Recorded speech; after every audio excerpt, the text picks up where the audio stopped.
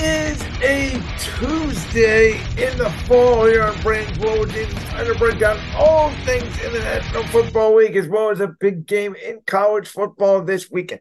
Now, you already know we're in collaboration with the one and only Voltage Live. You already know my social media links are in the description below. Check me out whether you are listening on audio or watching the video podcast on YouTube. Before we get into all things week one NFL, which obviously a lot went down, including what happened last night, and we'll get to it at the end of the show as we cover the Monday night game with the Jets and the Bills. I want to kick off today's podcast by talking about the rematch from last year in college football. That being Texas, obviously defeating Alabama 34-24. Now, last year, Texas had a chance to beat Alabama. Quinn Ewers did not play that well in the game. Alabama's offense did not play that well, but Alabama's defense forced them into field goals. And then obviously Bryce Young made a terrific, drive at the end of the game for Alabama to pull that game off down in the Longhorn State. This year, though, up in Bama, when it looked like Alabama had the momentum, Texas stepped up, and from jump, it looked like Texas had the momentum, and they were not afraid of Alabama. Now, this Alabama team is not the same team that we've seen for the last 16 years since Nick Saban's been there since 2007. And we all know the culture of football has changed. It's no longer defensive, rigid, run the ball, kick field goals, punt the ball. We all know in today's game of football, whether it's high school, college, NFL, everybody is running the same concept. So I would say it's about 60 to 65%, if not more of that, depending on what, skill level you're at, high school, NFL, college, of shotgun. It's a lot of RPO. It's a lot of inside zone. It's a lot of spreading the defense out. A lot of 11 personnel, 3 wide receivers, 1 running back, 1 tight end on the field, and stretching the defense both vertically and horizontally. And we know Steve Sarkisian, former assistant at Alabama, former offensive coordinator with the Falcons in the NFL, now the head coach of Texas. It looked like last year Texas was a little bit afraid of the moment, not so much this year. As Alabama came in and just absolutely looked outcoached, outplayed, and Texas dominated. And Quinn Ewers, who, did not play at Ohio State, he could not beat up CJ Stroud. He struggled last year against the good teams down there in the Big 12. I was not sure about how Quinn Ewers was going to translate at Texas, but he absolutely played the best game of his career against Alabama, big time stage, prime time, ESPN in Tuscaloosa Saturday night. And Texas now looks like a national championship contender. And from what we've seen with the NIL, guys are not always going to Alabama. They're not always going to Georgia. They're not always going to Ohio State. They're certainly not always going to Clemson anymore. Notre Dame, LSU, etc. You name these big time schools. And sometimes, you get a coach like Deion Sanders, who's absolutely doing a great job in the transfer portal and turning around Colorado. You look at, again, Brian Kelly going to LSU, Lincoln Riley going from Oklahoma to USC. Sometimes these high-profile coaches are going to bring in their guys. They're going to get the transfer portal right. But college football now, more than the last decade for sure, is a little bit less regional and less predictable, which is always great for the sport. Now, obviously, the expanded playoffs going to happen, and it may neutralize some of this regular season talk. I mean, next year when it goes to 12 teams, we're not as much talking about this Texas-Alabama game because it's not going to mean much because, Alabama loses one game, they're fine. Now, all of a sudden, Alabama loses one game, and with their schedule, obviously, in that vaunted SEC, there's a real possibility they lose another game, and they once again do not have a chance to qualify for the college football playoff. And this is something that's really good for college football. And I think it's one of the reasons why they expanded the playoffs, though you could make the argument like I have. Keeping it at 4 makes these regular season games matter even more because we have so many teams from across the country this year that have a chance to win the national championship. Obviously, down south, you have Georgia. Alabama is obviously always going to be in the conversation. Now, sort of, a little bit more west out there in Texas. You do have Texas with a chance, I would say, the way they've been playing. Obviously, out west, USC, and then Midwest, your Ohio States, your Michigans, your Penn State out of the Big Ten. So that is, the Big Ten, the Pac 12, the SEC, the Big 12. All four of those conferences have a team or two or three that either have a legitimate chance to get into the playoff or is a very, very, very good football team. And I think that, again, the transfer portal, the rules becoming easier for the offense. We have so many great quarterbacks and wide receivers and tight ends. Offensive line play is down, but quarterback play is up, receiver play is up, tight end play is up, scoring seems to be up, and we'll see that more and more as we get late into the season. I think it's a great thing. I think it makes for more entertaining. And the more you have big time quarterbacks on the field, the more you have them spread out, the more fun it's going to be. That's why I really like the fact that USC, Oregon, all these teams going to the Big Ten. Then you have Texas, Oklahoma going to the SEC. It's going to force these teams to recruit better.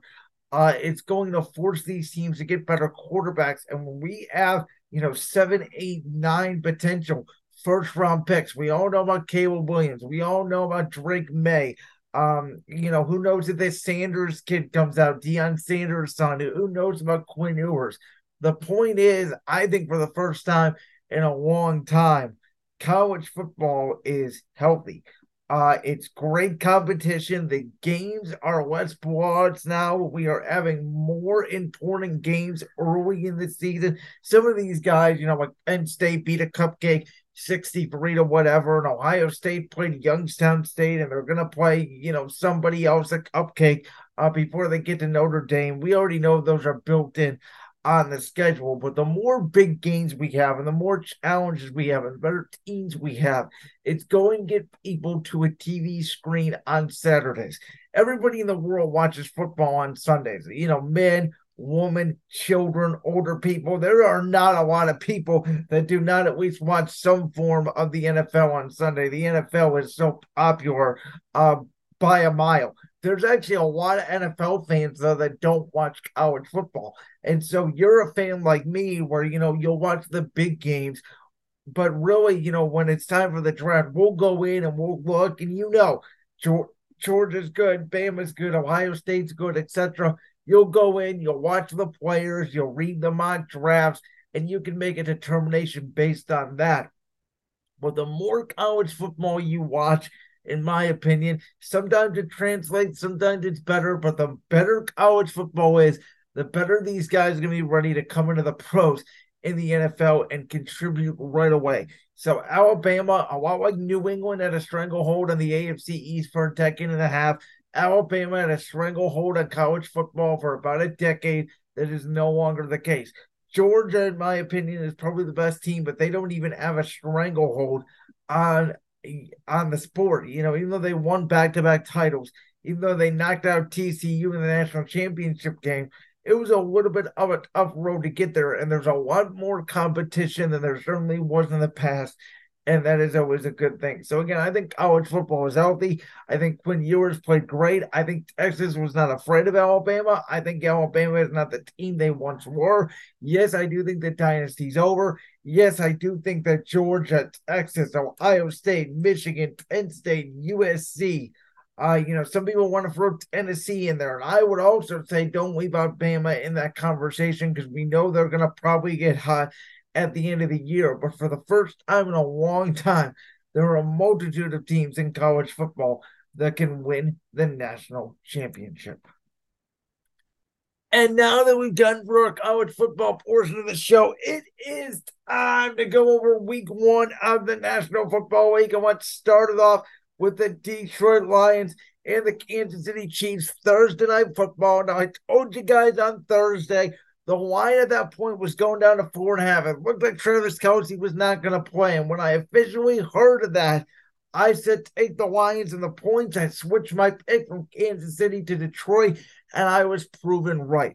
Now, I did not think Detroit played that well. I did not like the game plan by Ben Johnson, and I've been praising Ben Johnson all offseason for his work with Jared Goff, who once again, Jared Goff, by the way, played fantastic. The rookie Gibbs, the running back, looked really good in the past game. But this game really changed when the Lions finally started to run the football, which they should have taken advantage of early in the game. Kansas City without Chris Jones. Now Chris Jones is coming back this week because Kansas City knows they have a huge game here going up against the Jaguars. But Patrick Mahomes did not look comfortable at times. He struggled in the second half. Yes, there were some big drops. Sky Moore, Kadarius Toney obviously did not contribute.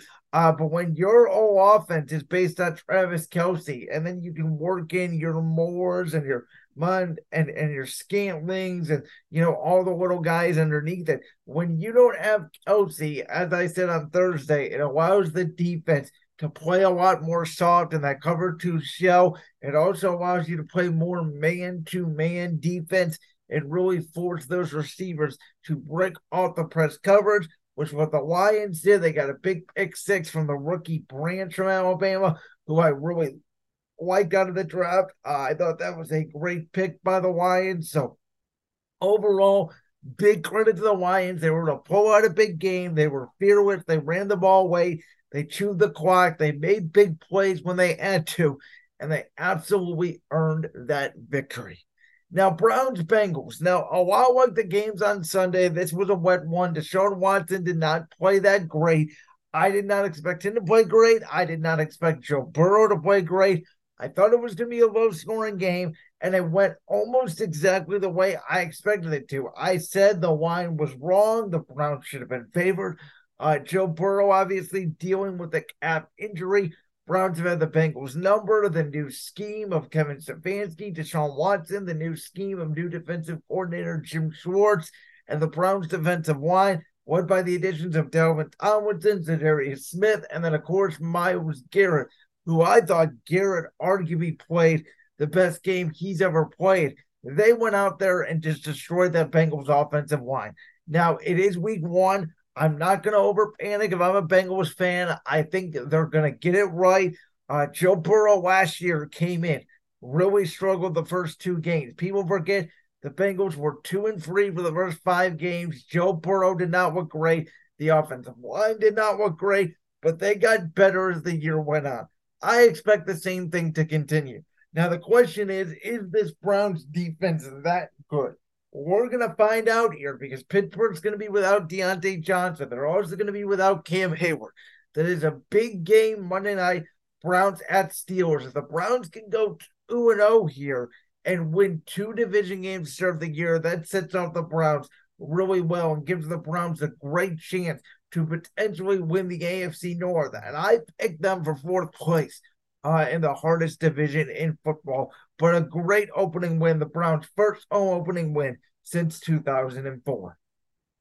Now, Houston hung in there for a half. Baltimore ended up winning it 25-9. They did lose J.K. Dobbins, and the Ravens' injury luck strikes again already. Odell Beckham was seemingly hopping around. Ronnie Staley got injured during the game. I already mentioned J.K. Dobbins, and I said going into the year, I'm going to be optimistic about the Baltimore Ravens. This is going to be the year they get healthy, and boom, we're not the path. They already lose a running back, left tackle banged up. Now they go into a home game against the Bengals. Now the Ravens are 1-0. The Bengals are 0-1. But with Baltimore's injury history, believe it or not, this actually feels like more of a bigger game for Baltimore. They have to win this one at home because they got the Browns in week 4 in Cleveland. They got Pittsburgh week 5 in Pittsburgh. That is a tough tilt to go back-to-back Cleveland and Pittsburgh on the road in your division. This is their first home game of the divisional year, coming off a sort of a tune-up against Houston that played them well for a half, and Lamar Jackson did not play great. Baltimore's defense obviously overwhelmed C.J. Stroud. Again, we don't know if CJ Stroud's the answer. I like some of their pieces offensively. Now, John Mechie did not play, so Stroud did not have a lot of targets. They host Indianapolis. And if Anthony Richardson does not play, that's almost a must win for Houston if they want to show some improvement. If Anthony Richardson does play, which we'll get to in a minute, all of a sudden it's a very interesting game. But Baltimore takes care of Houston. I picked Baltimore to win. They did so, covering the large spread of 10 points at 25-9. And this was the shock of the week for me. I picked Pittsburgh plus 2.5. I thought San Francisco was going to really struggle going from West to East Coast time. Brock Purdy's first game action since the NFC Championship game last year, and the Steelers just flat out fell flat. Kenny Pickett did not look comfortable. The offensive line got pushed around. The defensive line got pushed around. And San Francisco flat out won the line of scrimmage. Now, we know Mike Tomlin's a great coach, but there's one thing for that to happen in San Francisco to me. It's another thing for that to happen, at Heinz Field or whatever it's called now in Pittsburgh with a team who really does struggle often early in the season. And the Steelers were just not prepared from jump. And Brock Purdy and that Niners offense took them apart. I mean, they scored on almost every single drive. Brandon Ayuk had a big game. And at one point, the yardage in this game was San Francisco 199 to Pittsburgh 1. And this was a classic example. And what we saw for most of the weekend was offensive coaches taking defensive coaches to the woodshed. And Mike Tomlin's ability to adjust. Matt Canada, the offensive coordinator, inability to innovate and get Kenny Pickett, Najee Harris, Deontay Johnson, Pat Freiermuth, George Pickens involved. It was a bad performance, which is why I say it's a very interesting game here. Browns at Pittsburgh next Monday night, because Pittsburgh was embarrassed at home. They're going to want to play their asses off. However, they lost Deontay Johnson. They lost Cam Hayward, who's their second best defensive lineman outside of TJ Watt. And if they cannot overcome the Browns' run game, this is so important for Pittsburgh here. If they start 0-2 at home, their season may be doomed. And again, I picked Mike Tomlin the last couple of years to finally finish under 500. This year, I said I stopped doubting him, and maybe this is the year they do, and maybe Kenny Pickett does not take the year 2 step that we all thought he was going to do. Speaking of a year 2 step, year 2 in Doug Peterson's system, man, did Trevor Lawrence in year 3, which we're going to discount year 1 because of Urban Meyer. But boy, did that Jaguars offense with Trevor, Travis Etienne, Christian Kirk, Calvin Ridley, who had a huge game, Evan Ingram. Man, did they look sharp against Indianapolis. But yet the coach and Shane Steichen hung in there long enough. They used Anthony Richardson on the ground a ton, which you would expect they would do without Jonathan Taylor. Michael Pittman had a good game. As I've been saying, the Colts offensive line is pretty good. Anthony Richardson's going to struggle as a passer. It's going to look like Josh Allen did year 1 in Buffalo, where maybe they don't win a ton of games. They're going to run the ball around. They're going to be competitive in games, though. I thought Shane Steichen was a little bit too aggressive. I think they were like 0-for-5 on 4th down. There was an opportunity where they could have kicked the field goal, but they did not, and Jacksonville ended up covering the 4-point spread. Weird game here. Ryan Tannehill looked awful. Derek Carr looked awful. Tennessee covered the 3 points. I said I would stay away from this game. I thought this was going to be one of the weirdest games of the weekend. Titans and Rams, 2 defensive coaches with 2 defensive cultures, run the ball, play defense, kick field goals, lots of turnovers. Derek Carr made 1 throw away to seal the game, but again, it was a weird game. Tennessee kicked 5 field goals. Ryan Tannehill looked terrible. I would not be surprised if we see Malik Willis or Will Levis sooner than later. Saints win by a point. Speaking of a weird game, Atlanta won 24-10. Bijan Robinson got a touchdown. That was great. I wish Arthur Smith would use him more because I'm sorry, he's already better than Tyler Algier. But this score does not indicate that Carolina kept this game close. And I picked Carolina to pull off the upset, and I believe if they would have had DJ Chark, they would have had a better chance of doing so. Now, Bryce Young struggled. He threw a couple interceptions, though he did make some really nice throws, including his first career touchdown pass to Aiden Hurst. We know Frank Reich is really good with quarterbacks. There were signs there with Bryce Young that as the season goes on, Carolina is going to get better. They should win their home matchup next week, in my opinion, against the Saints, who, yes, is a good defense. We'll see how Derek Carr performs, though, on the big stage Monday night. At one point, Desmond Ridder was 4 for 0 yards. Atlanta did not throw the ball downfield. Drake London did not get a catch. Kyle Pitts only caught, a ball or two. The Atlanta offense was weird. It was a weird game plan by Arthur Smith. It was a weird game all the way around. And again, Atlanta won by 2 touchdowns. They covered the 2.5, but the score does not indicate. I thought Carolina played Atlanta well, and I think Carolina still has a chance to win the NFC South, which, it's week 1, so we're not going to overreact. But out of all 4 teams, I actually thought Tampa Bay looked the best. Which, speaking of Tampa Bay, they took out Minnesota 20-17, and Baker Mayfield did not play great in the first half, but man, is that what Baker Mayfield does, isn't it? Great touchdown strike to Mike Evans, key plays on third down, moving the chains, and Tampa Bay and Todd Bowles going in there and shocking Minnesota. We all talked about how Minnesota went 11-0 in one-possession games last year, and how they're not going to repeat that performance. And boy, was that true. And I mentioned it. I wasn't sure if Alexander Mattison could be the RB1. We always saw he filled in for Dalvin Cook, but over a 17-game season, that's a different strategy. And Minnesota did not run the ball particularly well. Now, their rookie Jordan Addison looked good at receiver, and Kirk Cousins threw for a bunch of yards. But Brian Flores' defense, you expect to get better throughout the year. Sunday, they were not very good. Now, they were expected to win the game. They were like 7-point favorites against Tampa Bay. They're going to come in angry against a Philadelphia team where they got embarrassed by last year, week 2 on Monday Night Football. Now they come into Philadelphia on a Thursday night, 0-1 of a bad loss. Philly survives against New England, which we'll get to. This all of a sudden now with a Nakobe Dean injury for Philly, a James Bradbury injury for Philly, Minnesota suffering multiple offensive line injuries, including the left tackle and center. This turns into a very interesting game, I believe, Thursday night. Now, Arizona-Washington. Washington should be embarrassed with how close this was. Josh Dobbs did not play great. Sam Howell did not play great. It was another weird game. Along with the Titans-Saints game, Washington did not cover. Arizona ends up covering the 7 points. Washington wins 20-16. I mean, it's Sam Howell versus Josh Dobbs. What can you expect? Now we get to almost the shock of the weekend. If it wasn't for what happened Monday night, if it wasn't for what happened Sunday night, if it wasn't what happened in San Francisco, Jordan Love.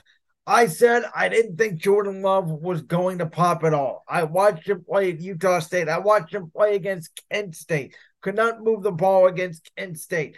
I said in the NFL, you're an offensive head coach. It's an offensive league. You should not have to sit for 3 years. But Jordan Love came in, and maybe it's week 1. Maybe it's the element of surprise. But Matt LaFleur, even without Christian Watson, dialed up plays to the young rookie tight ends. Dialed up plays to Romeo Dobbs, got Aaron Jones involved with 2 touchdowns.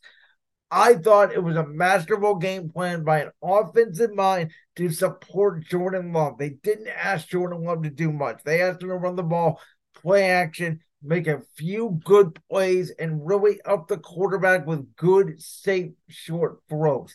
On the other hand, Chicago, their offensive line could not block. They barely got DJ Moore involved. They barely got Cole Kmet involved. It was Justin Fields running for his life. And Justin Fields now in year 3, year 2 in Luke Getzey's system, the offensive coordinator for Chicago, still does not look like he can see the field, which is a troubling sign. So going into the year, we all thought Green Bay would be looking for a quarterback, and we all thought Justin Fields, with the addition of DJ Moore, would make an immediate pop. But what happens? Jordan Love gets an offensive coach, Matt LaFleur. Justin Fields still is a defensive coach, which I said at the time was the wrong hire. And it's no disrespect to Matt Eberflus. He can absolutely coach defense. He's a great defensive coordinator. And I'm sure if he had a veteran quarterback, give him a chance to be a head coach in the National Football League. But with Justin Fields, who was not a great passer out of Ohio State, he really needed a Brian Daboll. He really needed, a young, bright, offensive-minded head coach like a Matt LaFleur to help steer him along, and he hasn't got it. And it's a lot of, hey, Justin, go play hero ball, which is a lot like Buffalo asked of Josh Allen, Sean McDermott, defensive coach. It's a lot like Robert Saleh would have asked of Aaron Rodgers, defensive-minded head coach. And by the way, it's from Brandon Staley, ask of Justin Herbert. I'm a defensive-minded head coach, but Justin Herbert, you have to go score 40 points every single week. It just doesn't make any sense to me why these defensive coaches don't wrap their arms around the quarterback. All of a sudden, Chicago goes to Tampa. A very interesting game, very hard game to call, in my opinion. Same thing with Green Bay going to Atlanta. Desmond Ridder did not look good. If Green Bay wins their first 2 games on the road and starts 2-0, we might be having a conversation of Green Bay having a chance to knock off the favorite Detroit in the NFC North. Now, the Rams, they took apart Seattle. This was another shock. Even without Cooper Kupp, was Seattle a flash in the pan last year? Because Geno Smith did not look great. And I kept saying, I know Seattle's got the weapons. DK Metcalf, Tyler Lockett, Jackson Smith, and Jigba. I know what they did last year. But that was a dud. I don't care which way you look at it. The Rams were playing an all-new defense, and they flat out disrupted Seattle, who did not look good after the first quarter. And the Rams scored on every drive in the second half. Pete Carroll, defensive-minded head coach, could not stop the Rams without their best player offensively. Sometimes it's bad matchups. Listen, we know the Rams are bad matchups with the Niners. We know the Bengals have bad matchups with the Browns. Maybe Seattle is just a bad matchup for the Rams. But if this continues, and I don't know who Seattle has next, I want to say it's Detroit in Detroit. If Seattle starts 0-2, for some people, it was their dark or Super Bowl contender, the Seattle Seahawks. They could be in trouble. Now, Vegas, they beat Denver. I picked Denver to win this game. I thought by 3 or 4 points. Instead, Jacoby Myers had a great game. Russell Wilson still looks washed. And Jimmy Garoppolo does what Jimmy Garoppolo has always done, whether it's been in New England, San Francisco, or Las Vegas. If you like Jimmy Garoppolo, hang around. Jimmy Garoppolo will find a way to win the game. Vegas wins it 17-16. I don't think this changes Vegas' outlook for the season that much. I still don't think Jimmy G is going to be healthy. I still think there's a lot of underneath problems there lying beneath the surface with the Chandler Jones situation, the Devontae Adams situation. But this was a nice week 1 win. And Denver, who we all thought, the offensive line was going to improve. I said it, though, the receiver injuries to Judy, Hamler, Tim Patrick, that was going to change Denver's offense, and we've already seen it. And Russell Wilson did not look greatly better than what he did last year. I would say slightly better, and I would be a little bit concerned if I was a Broncos fan. Now, Dolphins Chargers. What a shootout. Tua Tagovailoa, who I kept saying, this is why in Miami, if he stays healthy, Miami's going to win the AFC East. This is why you need an offensive coach, because Tua went from a defensive-minded head coach, Brian Flores, looked like a complete bust. Now he's got Mike McDaniel, he's got Tyreek Hill, he's got Jalen Waddle. He throws for nearly 500 yards, and defensive-minded Brandon Staley cannot stop the Dolphins' offense. Meanwhile, Kellen Moore, great impression. Chargers going up and down the field. Herbert looks great, though. I thought Vic Fangio made key blitzes, the new Dolphins defensive coordinator, late in the game. I thought that was a great adjustment. But at the end of the day here, this was a coaching battle, and the Dolphins outcoached the Chargers, and now the Dolphins have a chance to go to New England, and we'll see. Bill Belichick with a lot of tape on Jalen Hurts. Of course, Philly only won 25-20. The Eagles' offense did not look great. Jalen Hurts, who did not play in the preseason, I thought he was going to be a little rusty. I thought new offensive coordinator Brian Johnson was a little conservative. I think they're going to get it right. Defensively, they need to press up on the corners. We'll see Sean Diazzi's new strategy as the Eagles barely pulled that out there, 25-20. But I combine these two games because now you got Miami going to New England, and New England feels pretty good about themselves the way they played the NFC champion last year. Mac Jones played a better game on Sunday than he did all of last year. But New England's momentum could all be carried out because, again, you get the most time to watch film in week one. If Miami goes into New England on prime time and stomps Belichick, let alone even wins by 7-8 points and controls the game, the Dolphins are going to feel good about themselves. They feel real good about where they're at offensively. Vic Fangio is a very smart defensive coordinator. We know Xavier Howard and Byron Jones struggled against those great Charger receivers. I expect them to do what Philadelphia should have done with, again, when you add the personnel like Darius Slay, James Bradbury, Avonte Maddox, there's really no excuse for it. To press them on those New England receivers and force them to beat man coverage. I think Miami now, especially the way Buffalo looked, Miami should be in the driver's seat in the AFC East. Listen, people thought the Giants were going to keep it close with Dallas. I didn't understand why the spread was only 3.5. I said Daniel Jones stinks. I said the Giants stink. I said Dallas was going to blow them out, and that's exactly what happened. Cowboys win at 40-0. And now let's get to the events on Monday Night Football. This is why at the end of last year, I said I would have fired Bills head coach Sean McDermott. The offense had clearly regressed without Brian Daboll. Ken Dorsey was not a great fit as offensive coordinator for Josh Allen. The Bills' defense was regressing. They were very Josh Allen reliant. I think they realized that. So they went in the offseason. They obviously got James Cook better. They went out, they got Dalton Kincaid in the draft. They went more two tight end sets. They ran the football a little bit more. They controlled the game for most of the game. And yet the Jets defense with Zach Wilson hung around. Garrett Wilson made one of the best catches that you will see in the NFL, period, regardless of year. That was one of the best catches I've seen in my life. The kid Gibson, the undrafted kid we watched in Hard Knocks with a great punt return in overtime. And all of a sudden, Buffalo, who turned the ball over 4 times and was moving the ball and did not look great, and Josh Allen was wild and inconsistent still, and has not changed at all from the end of last year, all of a sudden lose to the Jets. Now, I don't think that's a great sign for the Jets that you get 4 turnovers and you barely win the game, and Zach Wilson did not look great at all. And yes, I'm sorry, the Jets season is absolutely over, and the Patriots in their division and the Browns, who I thought were going to battle with the Jets for that final seed, are, in my opinion, the 2 beneficiaries of that news, because I think it makes the Browns' job, especially if they go into Pittsburgh with those injuries and beat the Steelers Monday night, easier to make the playoffs. I also think it gives Bill Belichick a window to make the postseason now. But Zach Wilson did not show any signs of improvement. He looked good in the preseason under Aaron Rodgers' tutelage, and maybe he'll get better as the year goes on.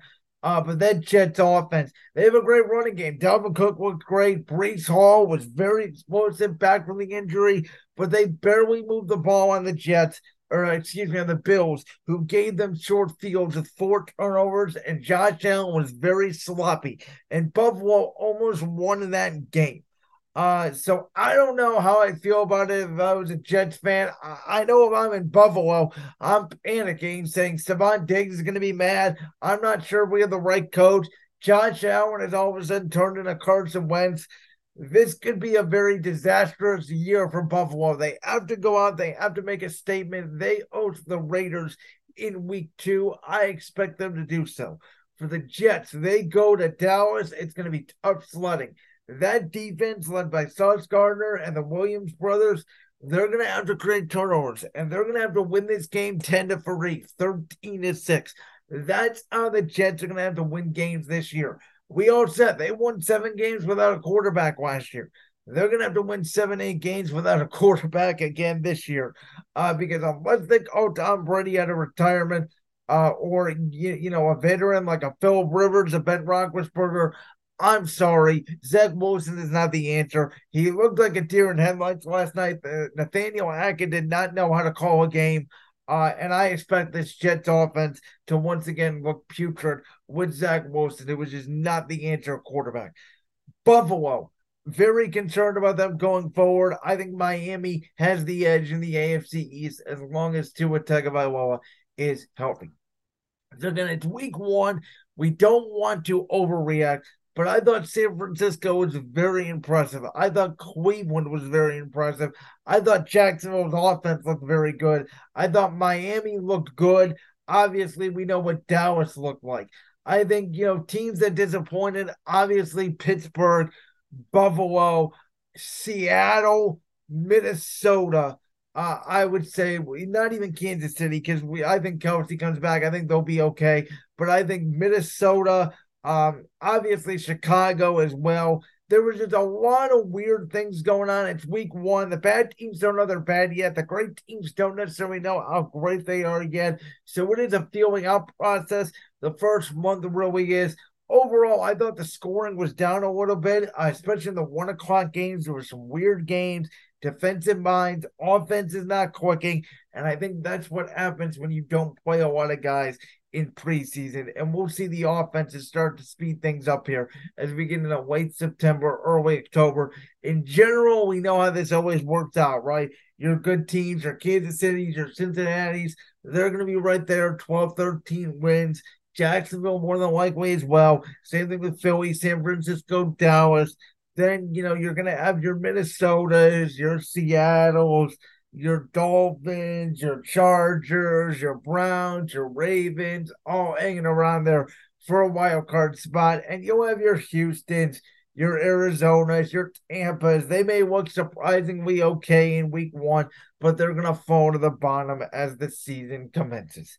And with that, that'll end this edition of Brand's World. Again, I thank you guys so much for listening. It'll be another great week of the NFL. In not so great college football this weekend, but the following week, we get Ohio State, Notre Dame. Should be very interesting.